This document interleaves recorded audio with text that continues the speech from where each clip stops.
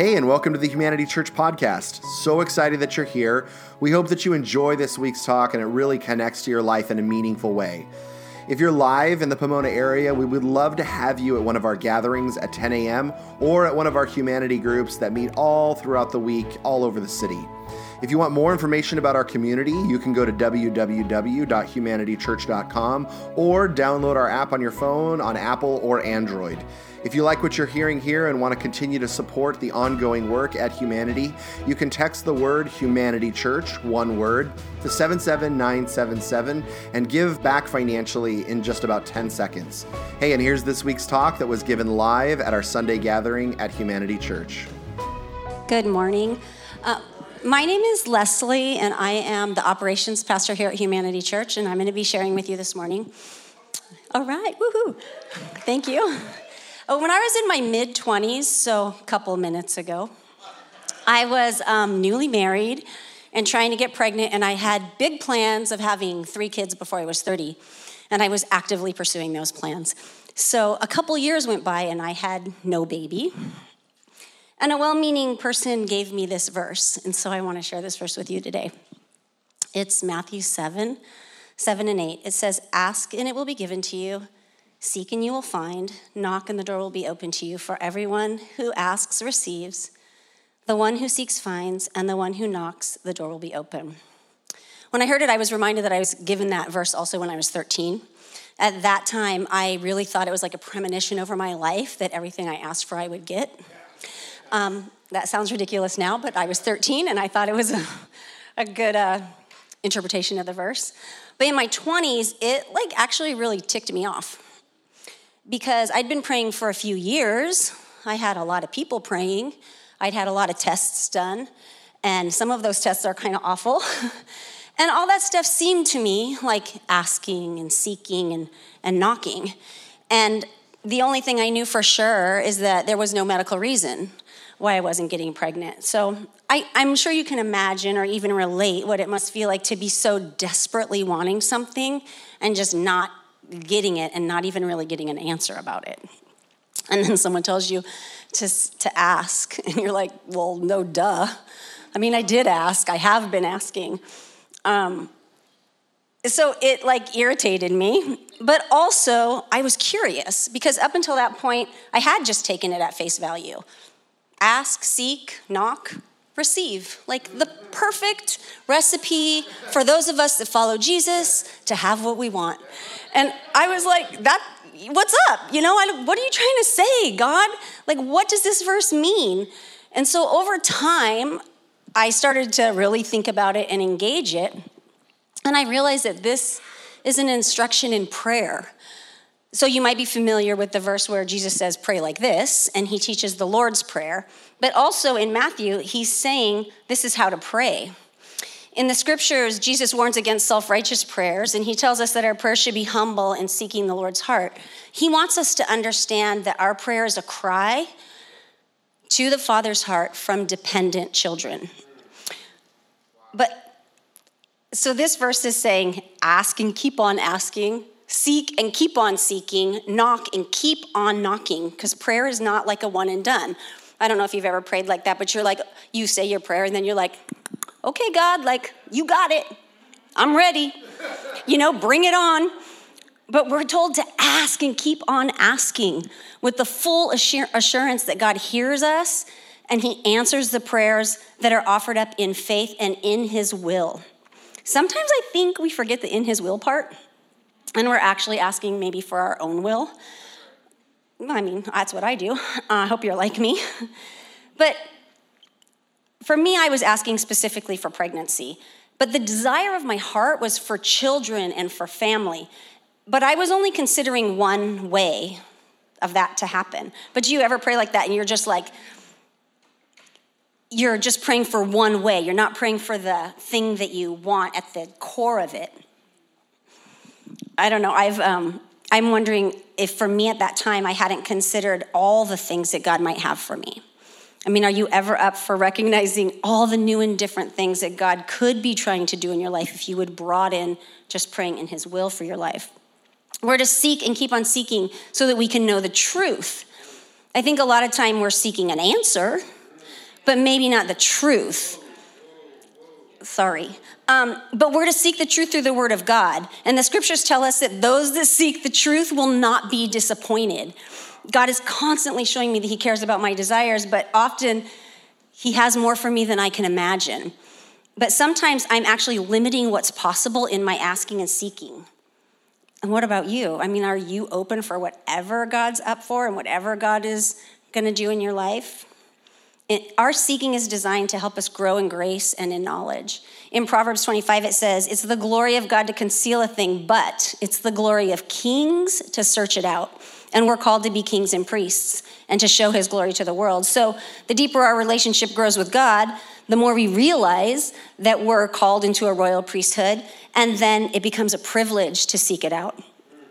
The scripture says to knock and keep on knocking with patience and perseverance and confidence and humility, even when your faith is zapped and even when your heart feels faint, because our hearts get faint. You know, we often don't like what's happening in the moment.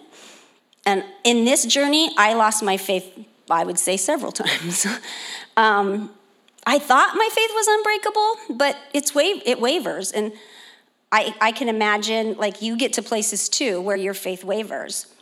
Sometimes I think God's not listening, or that he doesn't even care. But do you ever find yourself in a place where you're just weary? I mean, you just can't see past where you are in the moment. The testing of our faith, or the knocking, is designed to develop our perseverance so that we can become mature and lacking nothing. And God has actually in the scriptures promised to answer the prayers of all those who diligently seek him. But let's be honest, sometimes we're just self-indulgent, or we're half-hearted, or it's just simply the formula that we're following. A lot of times our prayers sound like this, like, dear God, please give me a better job. Or God, just fix my finances. Sometimes it's, God, bring me a man. You know, I don't know, or a woman. But we're praying for a miracle, I think, in those situations, but we're also praying for how we think it should look, because we think it should look like a new job falling in our lap. Or, I mean, let's be honest, for the finances, we just want to win the lotto or have someone send us an anonymous check. But what if the miracle is that God wants you to become light in the darkness at your job, and he's going to transform you?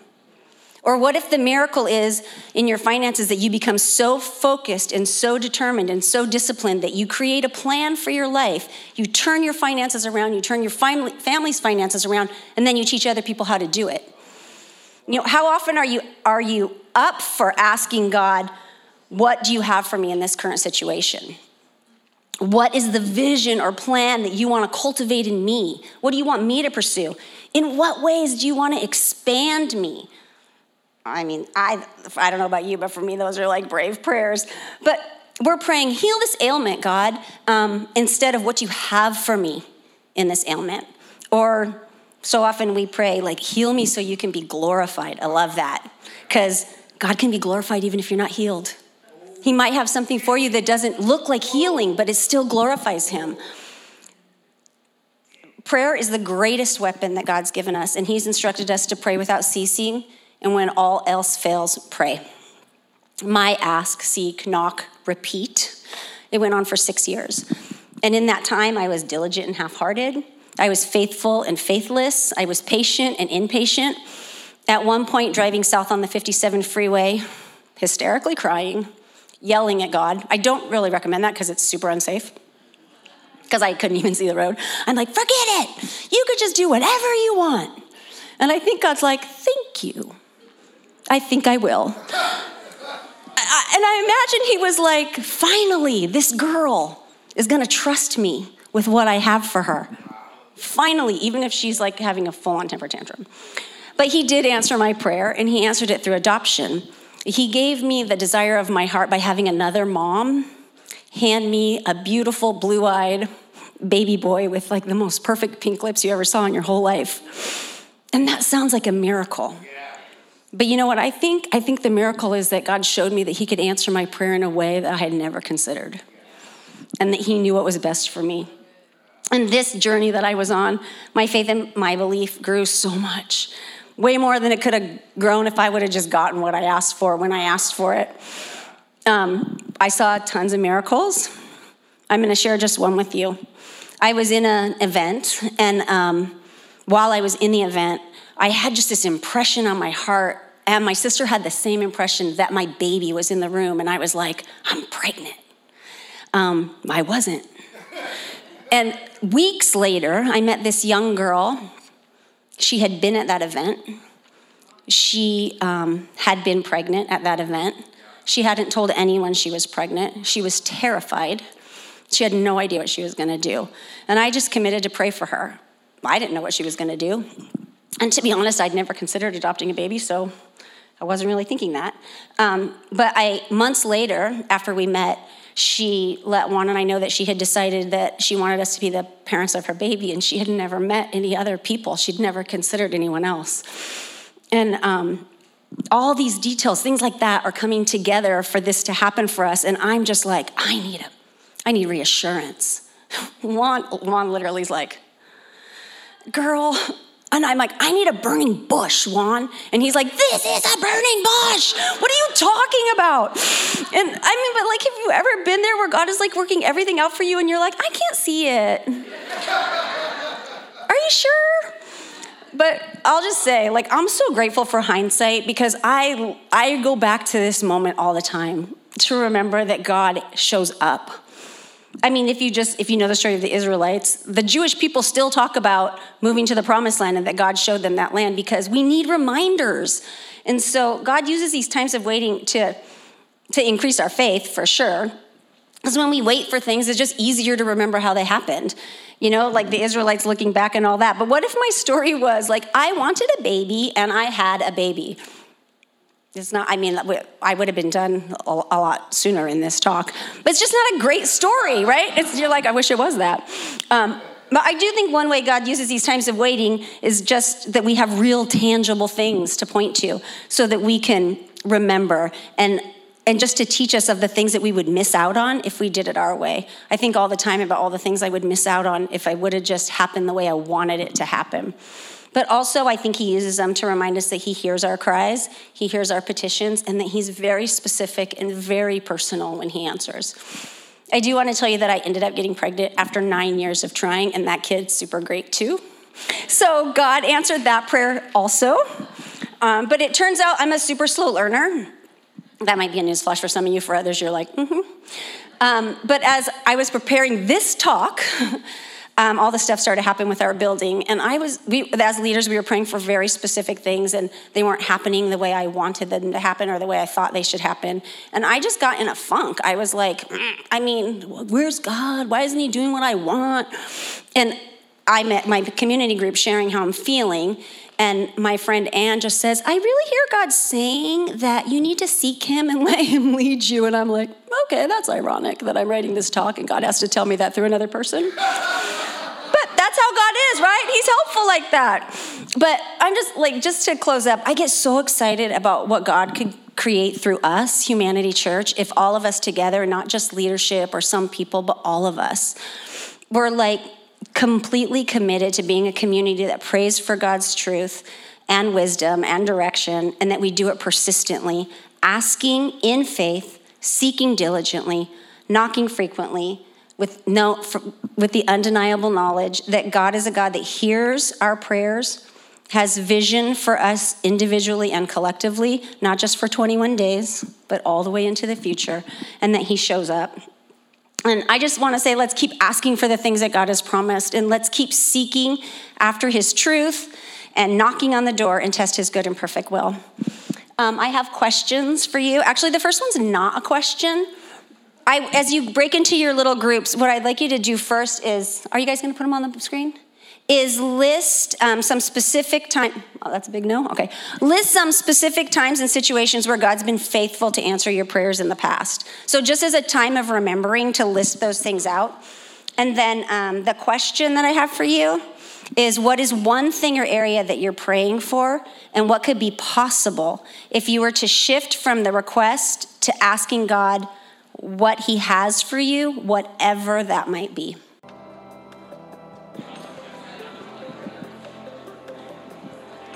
All right, you guys can wrap up the last thoughts in those conversations. And come on back. Let's give Leslie a round of applause for that thought. Thank you, Leslie. Is this your debut speaking? Yeah, awesome. I am Marla Neighbor. I am our Connections pastor here at Humanity Church. You ready for round 2? All right, let's do it. Fascinating fact for you. You can tuck this away. I used to, when I went to PE in elementary school, a shout out to Coach Ellisor. She did these little fascinating facts every week. I lived for those. So this is a little fascinating fact to tuck away. 110 billion people have ever existed on the planet. 110 billion people since the beginning of humanity. It's interesting. 8 billion of those people, which you are a part of that number, are currently alive today. People scattered all throughout the earth in this very moment. Some awake, some asleep, some young, some old, most of them probably thinking where their next meal is or where they're going to get it, dreaming, worrying, searching. I mean, just imagine for a moment all these different kinds of people all over the planet. Hopeful, discouraged, despairing, in pain, in love, all kinds of people right this very second. Some of them, many of them, actually worshiping today in churches, temples, synagogues, mosques, living rooms, fields, all throughout the earth. It's pretty wild to think about. On all 7 continents, even in Antarctica, they do things like that. 8 billion people. It kind of blows my mind when I think about it. It's a little too big for my brain to grasp in this very, moment in time standing here with you, that there are 8 billion people. It makes me think of like a giant mountain of ants, just like a bunch of us existing in the same place. And I've had some smattering of moments recently where I just had this thought like, man, I feel so small. I just feel sometimes so small, so insignificant. 8 billion people, and I'm one of all of those that are walking around on this planet today. And sometimes I just feel really lost in that thought. Like the world and the people in it are just like a blur, like moving ahead, moving forward, moving on with their lives, moving all around me. And here I am, just doing my thing, wiping toddler butts and trying to survive and trying not to eat things I shouldn't, woohoo, big dreams in life. And I just feel I don't know, unseen maybe at times. I had a friend who checked in on me a few months back, and she asked me how I was doing, and the response that kind of just popped out of my mouth, unplanned, was that I felt untethered. And when I said that word, untethered, it instantly came with this image that struck my mind. And I had this image of this little string that was connected to the earth and extended all the way up into the sky. And I was hanging on to the end of it. And my feet were above my head, and I was just kind of blowing where the wind was, untethered. And then this scripture is what brought me back to solid ground. This is from Acts 17, book of Acts, starting in verse 26. From one man, God made all the nations that they should inhabit the whole earth, and he marked out their appointed times in history and the boundaries of their lands. There are some translations that say on that last part that God decided exactly where they should live, and he decided exactly when they should live. Verse 27, God did this so that they would seek him and perhaps reach out for him and find him, though he is not far from any one of us. God formed and he created and he placed 110 billion people from the beginning of time exactly where and exactly when they should be, so that we would have the greatest possibility of knowing him. Though he is not far from any one of us. It's not because he's hiding. It's actually quite the opposite. God is literally doing everything in his power to set our lives up so that we would know him. Apart from him literally forcing us to make that choice to choose him, he is doing everything else in his power to set us up to know him, because he is right around the corner.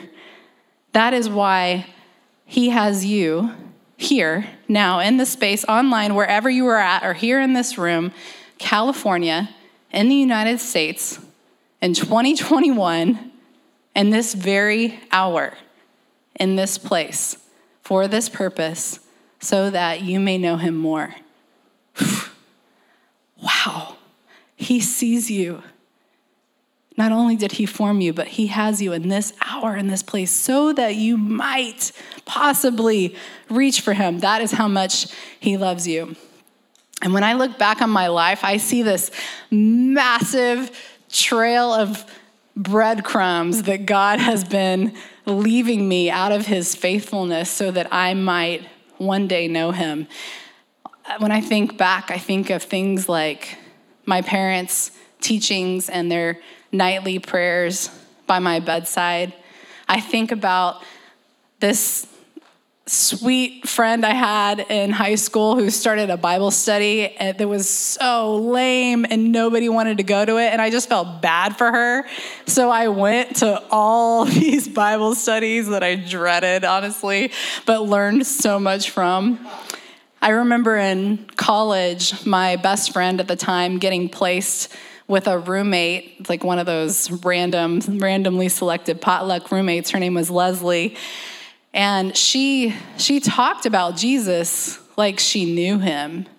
And she was the first normal Christian I had met up until that point. I haven't actually met many since, because a lot of you don't fall into that category either. But she was relatable, and she turned my head towards Jesus. I remember shortly after that, another breadcrumb, signing up for a house building 10-day service trip to Juarez, Mexico, and then finding out after I was already on the bus that it was a missions trip, unbeknownst to me. And then I'm hearing my team members share the gospel of Jesus to every family that we were serving over and over all day, every day for 10 days, caked in dirt. And that was a defining moment in my life.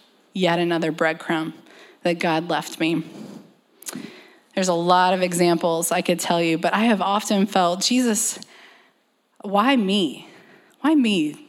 For those of you who know Jesus, do you ever feel that? You're like, God, why do I get to know him? Like, of all the people on the planet, why do I get that honor, like that privilege? Why me? It is the greatest gift that you could ever have in your entire life. Why do I, of all these people, Lord, why do I get to know you? And then I felt like he said, Marla, that is the question that every person living and breathing gets to ask me and wonder about is, wow, why me? And it's an amazing gift to get to even ask that. But I used to stay up late at night, like stomach in knots, over this idea that some phenomenal, sweet grandpa in the bush of Africa, or some young woman who was my age somewhere in some tiny village in India might not have the chance to know Jesus. And that just felt so wrong to me. But then apart from the idea that I really believe that if you've ever had that on your heart, that God is specifically calling you to actually go and to be a part of that response or to give in a big way towards supporting that. But apart from that, I started traveling, and I was blown away to my core at the number of stories that exist all over the world of the ways that God has brought people to know him. It is unbelievable when you get outside of your bubble and you see the way God is moving in this planet. It will rock you to your core. And stories about people coming to know Jesus through dreams, people coming across one scrap of paper that was torn from a Bible that somehow made it into this village that said Jesus is the way, the truth, and the life, and the light, and the whole village comes to know him. I mean, I just spoke with a friend a few weeks back who is very well connected around the planet, and there are insane movements of people coming to know Jesus in the most unreached places on this planet. And that is all happening here and now because of the way God set things up. I will never forget, in college, my friend Leanne told me the story of how she was in her apartment in China, and she was in a desperate place. She was sobbing, and through tears, she looks out her window and she sees a tree. And on that tree, she starts thinking, she gets waylaid by this thought that those leaves on that tree are so intricate and nature is so detailed and so ordered. Surely there must be a sovereign creator that made that tree. And if there's a creator that made that tree, then maybe there's also a creator that made me. And you know what's interesting is that China is now sending more Jesus-loving missionaries to America than we are now sending to China. We may think that because we are surrounded by churches, 403 registered churches in Pomona alone, we are surrounded by resource and opportunity and voices. But you know what else we're surrounded by? We're surrounded by entitlement and thinking that we know it all, independence, money, and a lot of distraction and noise. But he is still speaking, even in the United States, not just around the world. The last verse, verse 28 in this chapter, it says, "For in God we live and move and have our being. As some of your own prophets have said, we are his children." Now, this is the Apostle Paul speaking to a group of people who do not know God, telling him from their own poet's words that their poet said, "For in God we live and move and have our being. We are his children." So they didn't know him, but they did. They just didn't realize that they knew him. Because for each one of us, there is a conversation that God is already in with each and every one of you. And for each of the people that you long to connect to God, he is in a conversation with you. So the question is, are you listening? Are you listening to what he is in conversation with you about? Each of us have that persistent, sometimes nagging voice that's inside of us, that's nudging us towards life, towards him. That is God. That is him leading you back to a moment, and even this moment, where you just might possibly choose him. So your two questions, and you can turn around to the nearest neighbor that you caught last time, or you can turn the other direction and catch another one. You can shake things up a little bit, reach out to the person in front of you. A couple questions to consider. One, in what ways can you see that God has set your life up to know him? Breadcrumbs. What are the breadcrumbs in your life that God has set up for you? Two, Who is someone in your life that you care about that seems far from hope? And then just take a moment. You can say their name or not. It's up to you with the person you're with. But just identify at least one person that you care about that seems far from hope. And then just take a moment together with the 1, 2, or 3 people you're with and pray for that person. Thanks, guys. Hey, thanks for joining us on the Humanity Church podcast. We hope that this was a meaningful experience, and we look forward to connecting again next week for another conversation around what it looks like to live by faith, to be known by love, and to be a voice of hope. Again, for more information about Humanity Church, you can visit us online at humanitychurch.com. And if you want to support the ongoing work here at Humanity Church, including this podcast, you can give online in about 10 seconds by texting the word Humanity Church, one word, to 77977. Thanks, and have an amazing week.